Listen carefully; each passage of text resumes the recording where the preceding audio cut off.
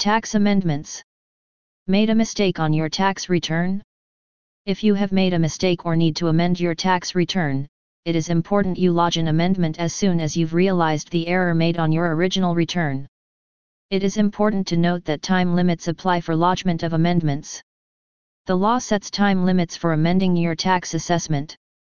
For individuals and small businesses, the time limit is generally 2 years, and for other taxpayers 4 years, from the day after ATO has issued you the notice of assessment for the year in question, generally taken to be the date on the notice, or, if ATO doesn't issue a notice, the date the relevant return was lodged. For example, you're a sole trader and receive a notice of assessment dated 8 December 2015.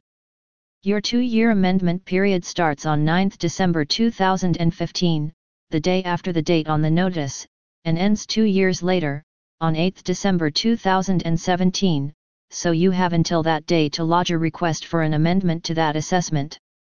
You can submit more than one amendment request within an amendment period.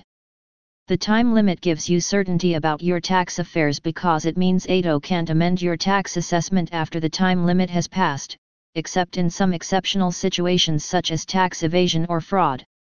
If you want to amend a tax return after the time limit has passed, you may be able to lodge an objection.